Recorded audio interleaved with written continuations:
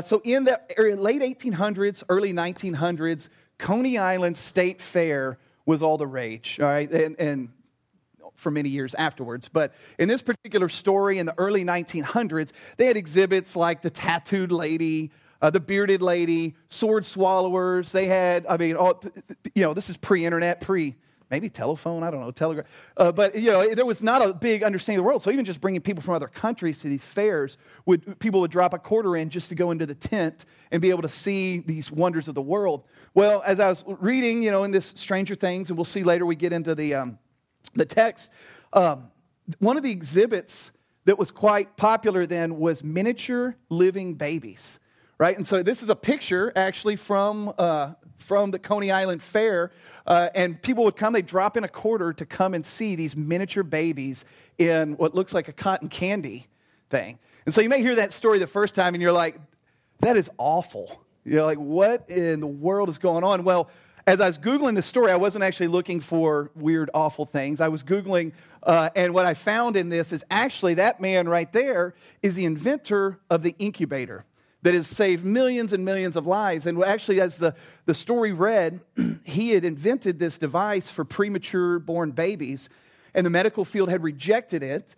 And so in order to allow parents to not have to pay and for him to continue his research, he created the incubator, charged 25 cents to come see these preemie babies that were actually being kept alive. And then he did that, and many years later, they finally accepted his incubator. And it was funny in the story I read, or touching, there was a story about the reason it made Reader's Digest or whatever, is a lady came back, and she's telling the story that her dad received the news that she was not going to make it. He wrapped her in a blanket, rushed to Coney Island to this guy, put her in the incubator. She lived, and in her 30s came back and was able to meet this guy, and he was still doing this. I think at that point they still had not accepted this. I'd have to go back and reread. You guys can Google it. But so, you may think, why in the world would somebody do that? But you look behind the motivations, the intentions, and it's quite good. We got another story here. This man, this story takes place in Indiana, in Larry Bird's hometown. All right, that's a little teaser for you guys there on this one.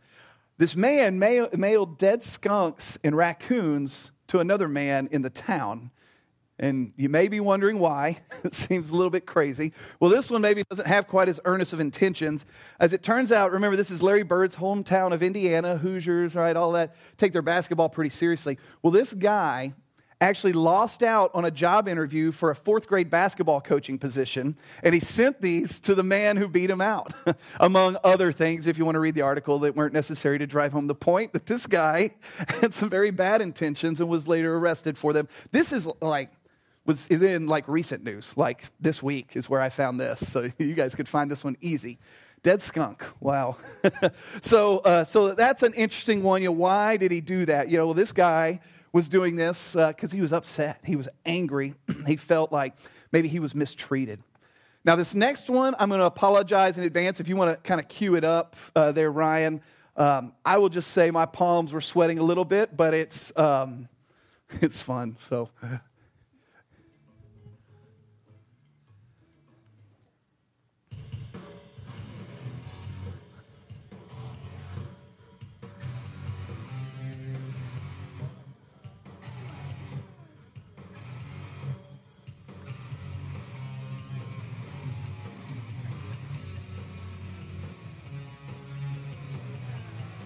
Anybody's palms sweating yet? Look, oh.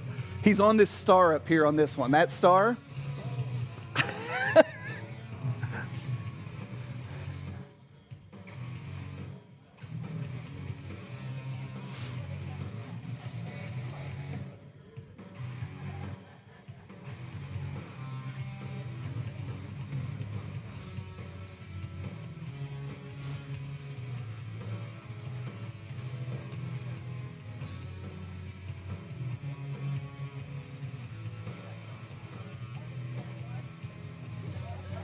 This one really, guys, I think this is the last one.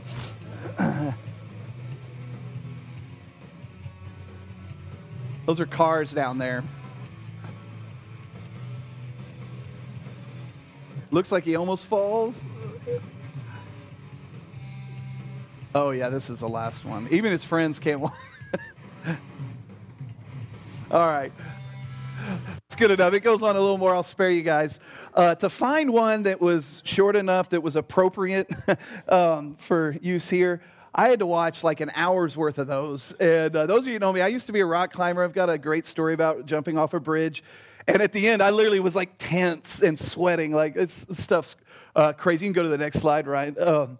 So why would people do this? Well, in reading up on this, there was actually one that was a news story that I found. And while some people like myself in high school did it just because we're dumb 17, 18-year-olds, and I didn't do anything nearly that extreme, others, like some of the gentlemen in here, these guys do this. They make a living out of it off their YouTube channels and all that, and they actually don't view it as like, oh, I'm mad at the world, or oh, I'm going to get an adrenaline rush. One of the guys being interviewed says, I actually am not scared of heights. When I'm up there, it's all business. I train 6 days a week in the gym, knowing that one mistake could cost me my life, but they viewed it really as their profession. So we might look at some of this, and I'm sure some of those are just youthful craziness, but yet some of them, in particular, a couple of those on there, was the same group that this is their profession, that they go out and they do these things, and then they make money off YouTube and other ways to do that, and they take it very seriously. So, interesting. We may ask, why do they do this? And yet, some of them have some very serious intentions. They do it for the same reason we get up and go to work every day as well. And then one more. We'll do a softer one to end. The Salvation Army. We all know the Salvation Army, the buckets that come out for charity for donations outside of the department stores and the grocery stores. Well, there was a widow in Boston that went to one of these and dropped in a wedding ring and was a wedding band and engagement ring with a note. And it basically read, I want to put this in there in honor of my husband. I hope that someone who made way too much or plenty of money this year will pay 10 times what it's worth so that you guys can help more of the needy. And this thing went viral. And if you guys Google this, because I didn't realize this, I found the one story. But when I Googled it, it looks like there's literally hundreds of examples of rings and watches and other things, and letters. And it started a movement. In this particular one, it so moved a person that they put up $21,000 and said, we would like for this lady to come forward and take her ring back because we want her to have it. She never did. But the motivation for dropping in there was a very earnest one of, hey, this is more important than this memory of my husband would be to help those in need. So 4 stories, a little bit different in both their reasoning, their motivations, and their impact. I brought these up just to kind of get us thinking a little bit as we continue on this series on Stranger Things. So as we go, as we've gone through these last few weeks, the first week we did, what was the first week? Bears eating kids, right? And so that was an interesting story. If you missed any of these, don't take my byline for it. There's more to it, but it's more sensationalized. And the end of that was really about, there are ramifications for disobedience, right? And there are blessings for obedience, and Brett unpacked that really well. Then the next week, we talked about the fig tree. Is a story of Jesus as he was walking to the end of his ministry, really, about to be betrayed shortly after, and he looked at a fig tree and appeared to have a hangry moment, as Brett put it, and just withered it. I'd always wanted to, poof, it just... But later he unpacked and he talked about how Jesus used that to really codify a point in the disciples' minds that he had taught to them earlier about the inside matters much more than the outside, and it was what he wanted to leave with them, knowing what he was headed to. And then the last one was cooking with poop, and this was the one we heard about last week with Ezekiel being asked to lay on one side for over a year, and then he had to cook food over cow manure in the middle of the market, and he was doing this very embarrassing and awful thing at the command of God to try and have them hear from God, the people of Israel to hear from God. And the big takeaway from that really was, how far would you go to tell the people you love what God wants them to hear? And so this week, the passage we have is going to be about Paul's handkerchief or Paul's napkin. It's going to be in Acts 19. If you want to turn there, we'll be there here in just a minute. And really what we're going to settle on today is, why do we do the things that we do? All right, so we saw several stories, picked these just to kind of to get us all going. We saw a story of a person that maybe on the outside looked like an awful way to capitalize on others' misfortunes and objectify, marginalize babies. But in the end, it was actually a very creative effort that's changed our world. We saw an example of guys that look like they're just And maybe some of them were misguided teenagers that are with a death wish, but others that have just found a way in their country and with what they have to make a living. And we've seen examples of people giving money anonymously and not even when they're offered, hey, come get this back, what you had hoped to accomplish, more money for the needy has been given, right? Chose no, it wasn't really about that. The movement's what she was really looking for, the earnestness of, hey, I want to give this and see more and more good come from that. So we've seen a lot of different actions and a lot of different motives behind those. And today we're going to dig in and we're going to see a story, a stranger story. But then in the end, we'll dig into that and really examine this question of why do we do the things we do.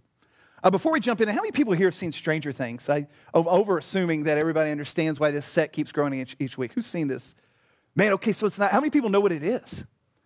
All right, because I think a lot of us are 80s kids. If you're an 80s kid, raise your hand. Yeah? Right? Come on, we all lived it. We may have been young or old, but we were all in the 80s, right? Kid could be 5 to 18, right? You're still a kid. All right, well, anyways, my wife and I, we watched that show with our kids. It's a great, so this set has an intentionality behind it. They did a great job on the set.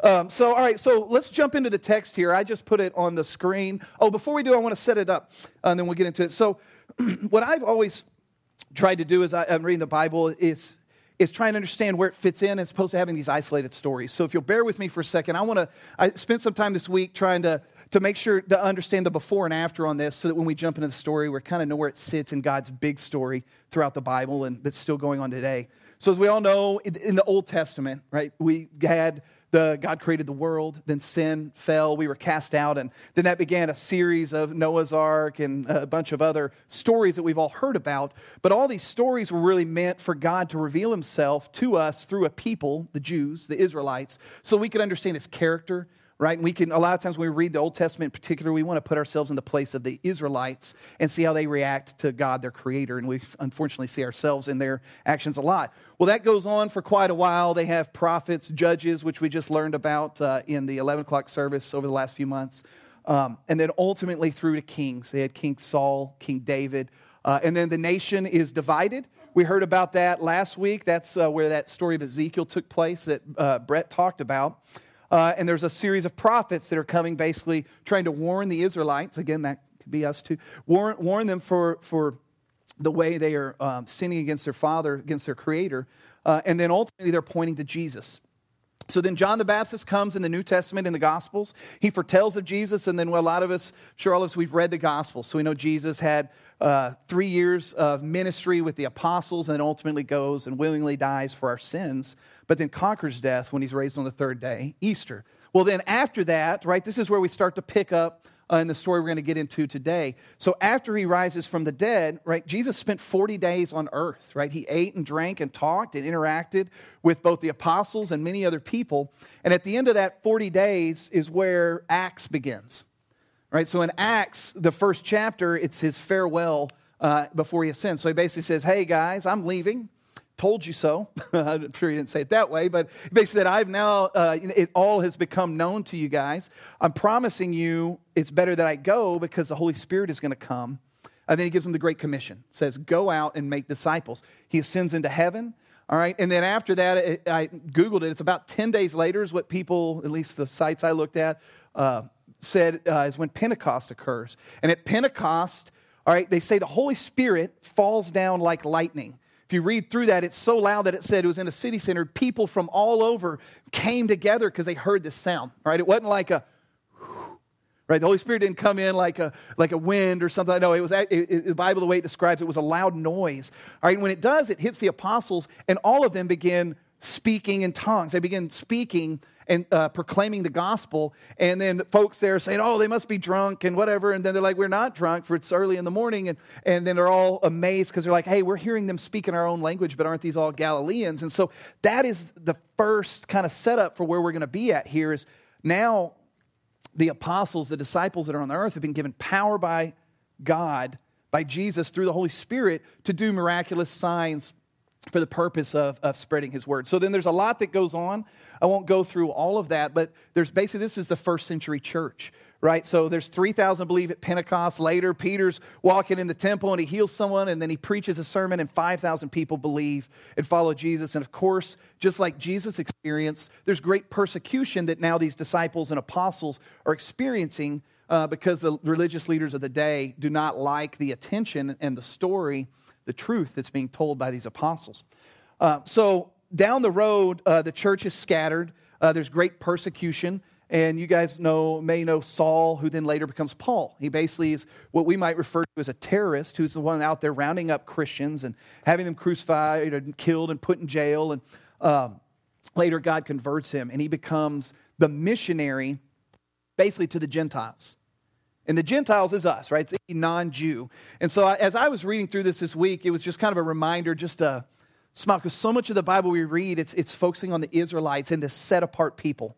Right? And then it's just really refreshing reading through Acts, even when reading the Old Testament, I'm aware of God's promises. In Acts, it very specifically calls out where Paul and Peter are both saying, this good news is not only for the Israelites, but it's for all who will believe in the name of Jesus.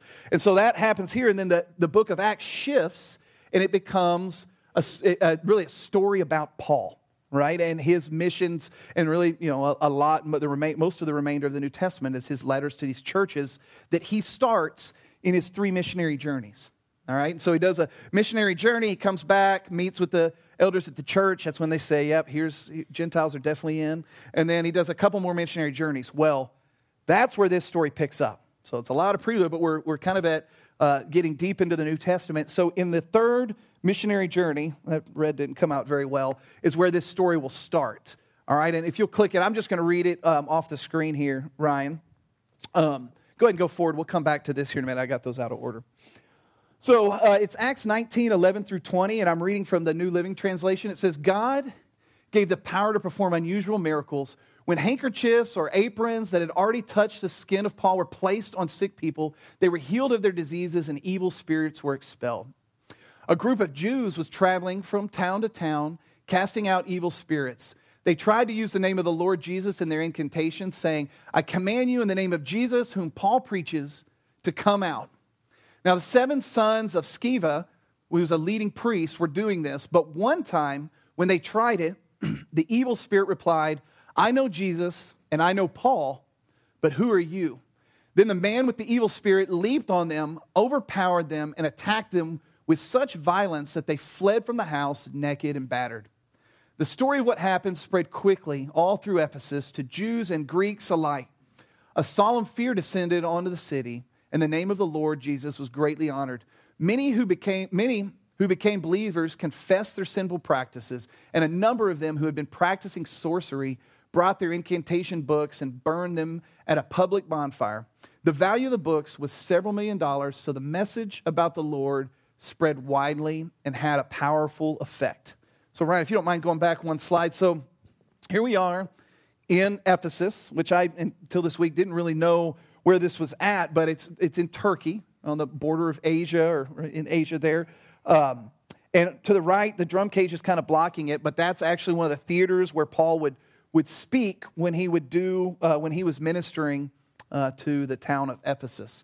So he spent about 2 years in Ephesus on his 3rd missionary journey, doing a lot of great stuff, and a lot of people were believing.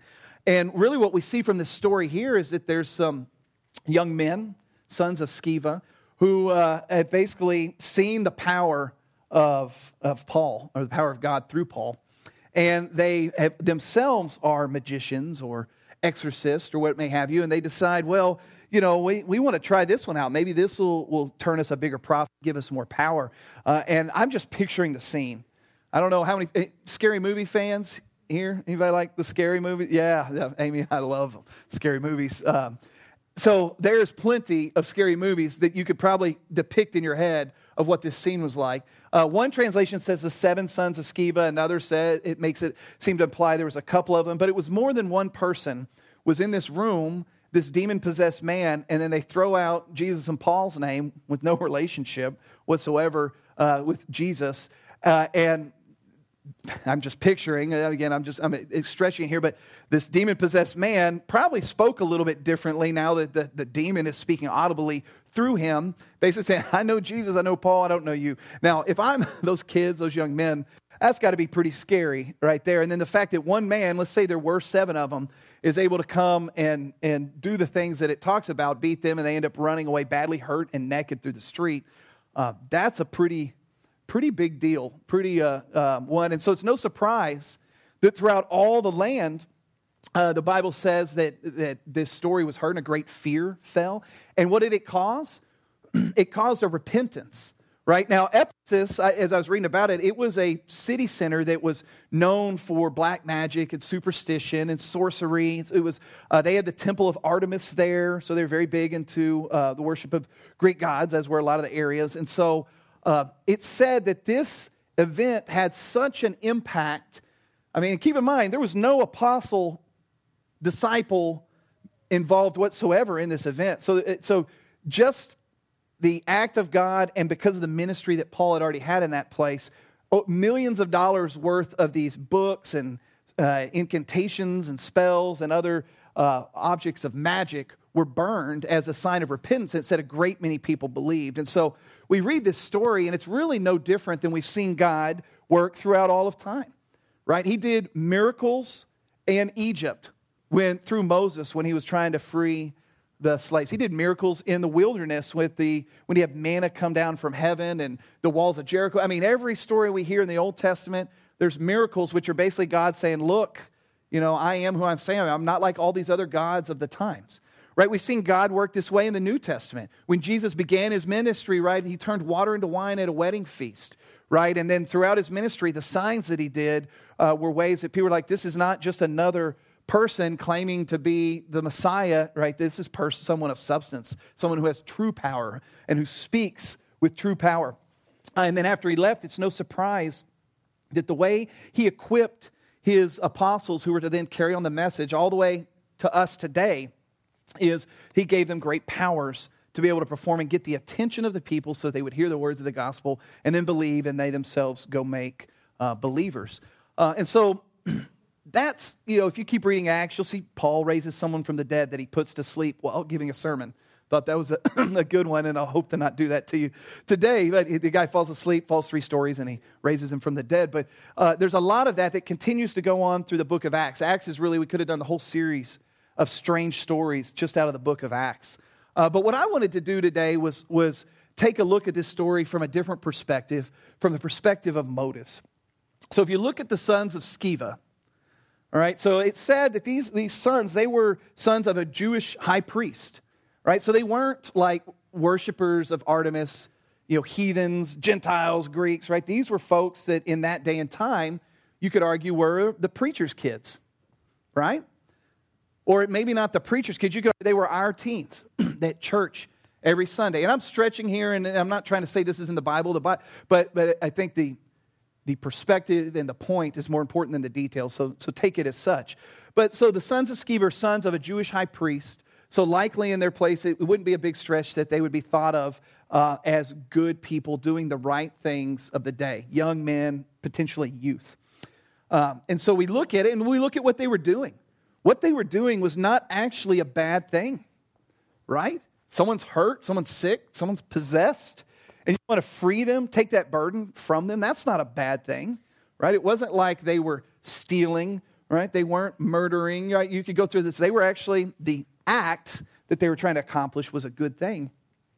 But if you step back and look at this, the motivations, their motivations behind it, if we look back at the text, it says they were making a living going around freeing people of demons and other magic, witchcraft, whatever, have it in there.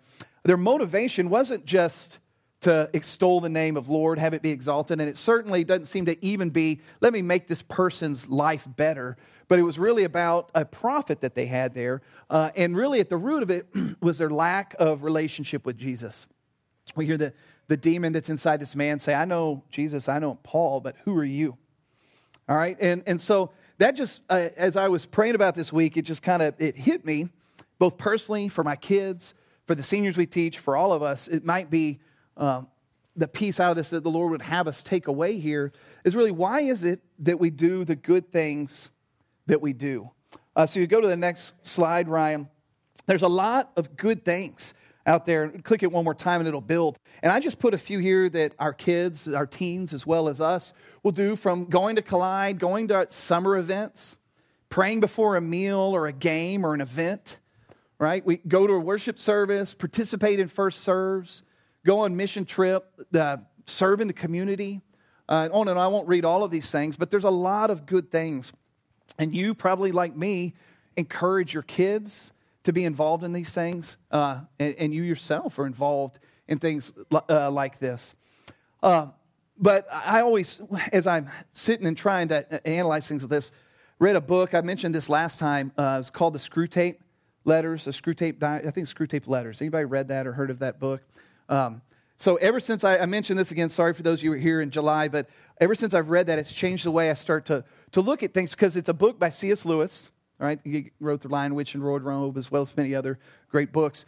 And it's a fictional book about how demons, tempters, look to rob us of the joy that the Lord would have for us, how they look to distract us from chasing Jesus and the path that he would have for us. And so as I was looking at this, it actually brought me back in thinking about my own life as a youth. I'm cursed with this really good memory of things a long time ago, but if you ask Amy, I have a terrible memory of things we talked about the day before, the week before. But I can remember very vividly parts of my youth. I grew up in this church. I grew up in this back when it was Main Street Baptist, back in, 82, 83? I don't know, Scott, when did we move over here? Do you remember? Yeah, so both he and I and several others of you, I'm sure, here, we've been here forever. And I was... thanks to the leadership of some that had come before me, I was very active in the youth group. I was on a youth council, 7th grade. First year in the youth group. Back then we didn't have middle school, we had junior high. So 7th grade, I was in youth council. I went on all the trips, led some friends to Christ. I was at the first See You at the Pole at the junior high, which is now Tippett. Me and Chris Allman represented the first time. Do they still do See You at the Pole here? Yes, I thought it. So, and I'm saying that not to brag, because I'll say the other part in a minute. I'm saying all that to say, man, my parents and the church, they instructed me really well, and they pushed me in to do these things. I went on choir tours. Anyways, I go on the list. I had don't say the perfect, but I had the quintessential Baptist upbringing, and I loved it. I don't begrudge it at all, but to no one's fault but my own, when I don't know exactly when it happened, because the enemy is very cunning, but at some point, I quit doing those things out of a love for Jesus and a desire to see other people knowing him. And I started doing those things because I was praised, right? My parents were happy. I got more freedoms, less experiences if I was doing the church things. It was even cool because I was in such a Christian circle that it was cool to be the Christian, right? When I was here. And even my friends who were not active believers, this youth group was big enough in the town, and the town was small enough that I really never experienced a lot of persecution. The extent of my persecution for following Jesus in high school was really, I didn't get invited to a few things, right? But it wasn't. I didn't really have a big price to pay. But at some point in there, what really happened is the focus of my heart and why I was doing the things I was doing was gone. So I was still doing these things. I can still remember, actually, there's a lady who's in our senior adult ministry now, but I went and did an after-school club with her my junior year. And she was like, it was every Thursday with these kids in an apartment complex, and she would praise me every Thursday. Little did she know, I was doing community service for a speeding ticket, right? And that's why I was really doing that. Now, when I was there, I was all in with those kids, but I mean, that's really why I was there. And maybe that's where it started to turn. And I bring this up, and I tell my own story. I mean, in the end, God has a great story of redemption. I can see how he's chasing me throughout. But there was some time in there where all of a sudden I started liking the praise. And the praise being determined, was this a successful, should I have done this? It was the praise or the reward, not was God happy. Because we know that when you're following God, not everything ends with praise or reward or success from worldly eyes, right? Because he's outside of time. And so, as you might imagine, I left here. It was probably, I guess it was right in May of my senior year, where I could just say I officially jumped over the edge and lived a life that you would have never known I was a believer, right? It was like, all right, I've run the race. I felt like the race was done, I guess, in my head. Again, I really don't, looking back, it's not totally clear to me how I was deceived, but I was, and I jumped right into it. And so I went into college. I went to a church once, never donned the door of a church for maybe 3 more years. Of course, was not living the life that God would have me to. So much so that my RA in my dorm, I remember, came to me and took me to lunch. I'm like, oh, cool, dude, he's taking me to lunch. We went to Freebirds and we were eating a burrito. And then, bam, he shares the gospel with me. I'm like, what? Dude, I'm like, no, I'm a believer. And then, dude, I mean, looking back at this, I chuckle, and I didn't get to meet him again and ever. He's never seen this side of what he did there. You know, great story for you plant a seed, you don't see it harvest. But I remember he's like, oh, yeah, and he kept pressing on me, just like we might someone else who is a Christian by heritage, right? You know, you're like, well, yeah, but if you ever had that point where you personally accepted Jesus, you agreed with him about your sinfulness and your need for him and him alone, for salvation from your sins so you can have an eternity with him. And I'm like, yes, and I could tell you the Bible verse it comes from. And you tell him his eyes, he's like, but there's just no way you're a believer, because he lived across the hall from me. And so he knew. He broke up a fight in my dorm room, right? I mean, this guy he knew. And so that was just a big wake-up call for me. And then by the grace of God, through my wife, meeting my wife, girlfriend, family. There's a whole thing. It's not really about that part of the testimony, but he did bring me back and brought me back to the church I grew up in with some of the people I grew up with, and it's a great blessing. But I say all that really just to get to our point here that, man, as parents of teens, whether they're 6th graders or 12th graders, man, we got to be fighting for the souls of our kids, because on the outside, it can look so healthy. I looked super healthy. I mean, I've always looked healthy, but I looked spiritually healthy out going through high school, and my parents had no idea. I had no idea of how the enemy had so cunningly switched my affections from being pleasing Jesus and serving him because of what he's done for me, to pleasing others and seeking approval because of the community I lived in applauded that kid that would go against the grain, but not too much, and that kid that would speak up and be a little embarrassed, but not too embarrassed, and would give his time, but not too much of his time. And so really, the challenge here, looking back, and that I was thinking, well, how do I help my kids navigate through this and try and avoid this potential attack from the enemy to rob them of the joy that the Lord has in store for them? Well, why do we do the things we do? Or even for us, as we get into our discussion, why do your kids do the things, the good things that they do? Don't ever apply this question to the bad things. I don't know if you ever figure that out. But for these good things, why do we do that? Is it acceptance, praise, or some kind of personal game, some manipulation? Is it obligation or guilt? Right? It's a big driver. My daughter, who I love dearly, but my wife and I have to be very cautious and careful because she has such an affection for us that it's very dangerous for her if she's doing the things she does, because she's an excellent girl, but if she's doing them just to please mom and dad, which she would. And we could get her to behave and build a great church resume very easily if we just leveraged that guilt, which is so powerful. Avoid consequences. Is it habit or superstition? Like, oh, if I go to church, good things will happen. Hey, I better go to Collide today because I have a big test coming up, right? Is that really the motivation behind these? Or is it really the relationship with Jesus Christ? And I think as we step back and if we start to try and put that lens on how we raise our kids and how we are ourselves, then I think it can be a very powerful weapon against the enemy who will try and rob our children who have their eternity sealed, right? Sealed with their relationship with Jesus. But just like in my case, wants to rob them of so many years of joy that they could have following him and being part of what he's going to do.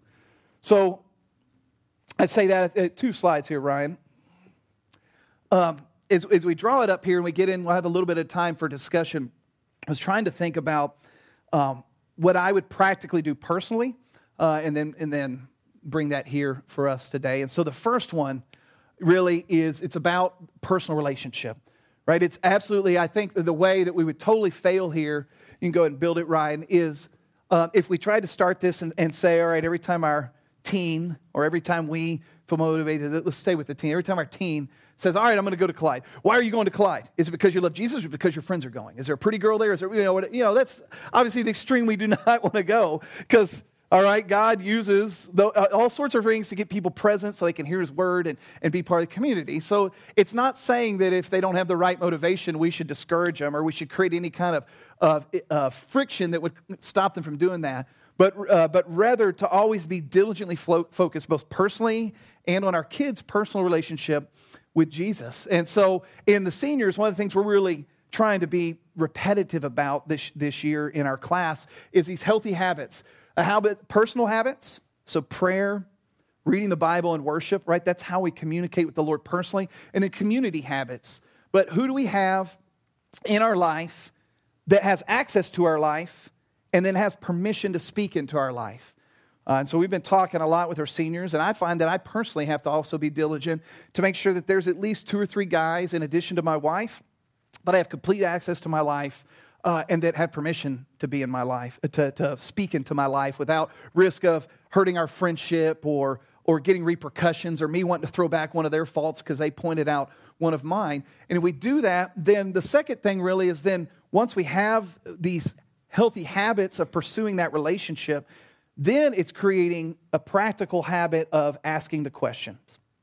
All right, so we talk a lot with the seniors as well about, hey, when you come here every week, if the Lord wills it, that you walk out changed like Paul, right, when he was struck blind on the road to Damascus, which turned him from a persecutor of Christians to the minister to all of us, right? If that great moment happens to you this Sunday, that's awesome. But a lot of the Sundays when you come here, you're just going to get a slight change in perspective, a slight adjustment to the direction you're headed. And then we use the analogy, if you're driving down the road and every mile or so you recorrect so that you get back in your lane, right, then you can go hundreds and thousands of miles and be right on track. But if you never do those little adjustments, 10, 20 miles down the road, you're off in a field or a river or a lake somewhere. And so a lot of times what we'll talk about is just don't look for those small perspective change, those little habits, and then look to apply them. And I feel like this week, at least what was on my heart, is it's one of those types of weeks for me and maybe for you as well, which is, man, it's the habit of being intentional about asking the Lord in our quiet time. Not just, if you're like me, sometimes a prayer is in danger of becoming an incantation, right? I'm late for work or something. I'm like, but I got to pray.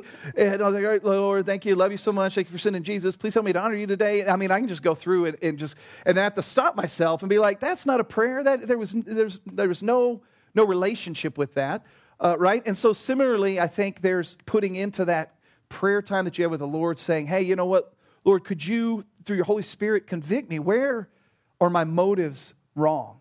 Where are my intentions wrong? Because, only God can change our hearts, right? And so this is not one of those brute force kind of things. There's no amount of talking to our teens or no amount of talking to ourselves that's going to be able to change our hearts. We know that, but Jesus, when we have a relationship with him, can change our hearts.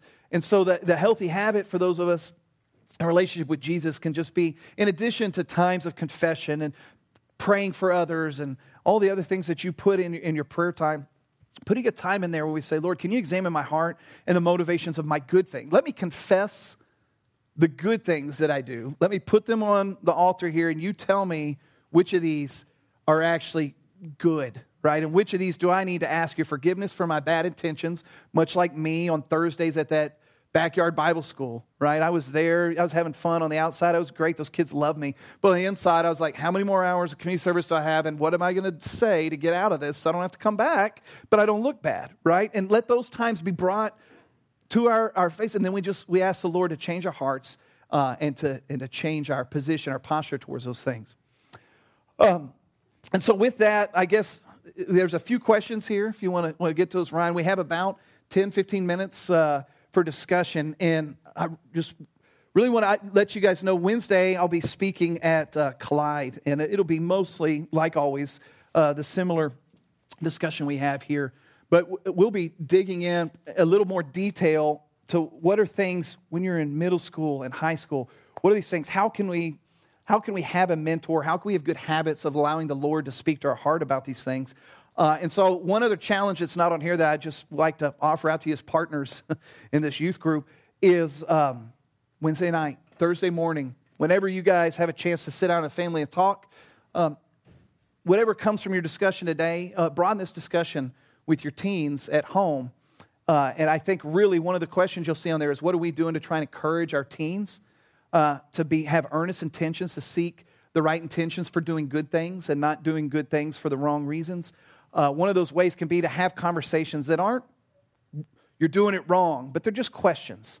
Questions with no response. One of the ones I plan to apply to my kids is like, hey, Allie Joe, Colton, why'd you guys do that? That was awesome. Well, what drew you to go to Camp Collide? What drew you to go to Collide Impact Sunday? Why did you do that?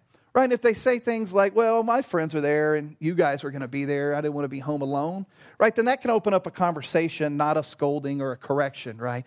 They say, well, I love seeing people happy. Something my daughter would probably say. And they say, well, why do you like seeing people happy?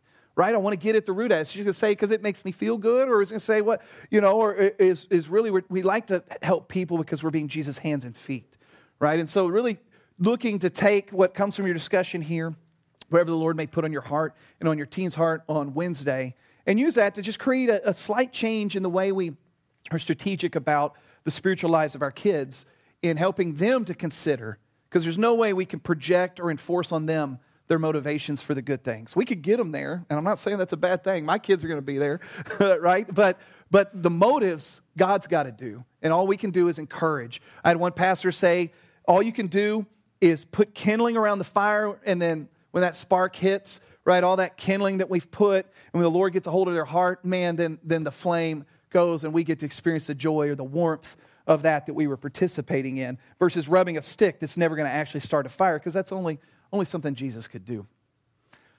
All right, well, thank you guys. Let me pray for us, and then we'll have a few minutes for discussion here.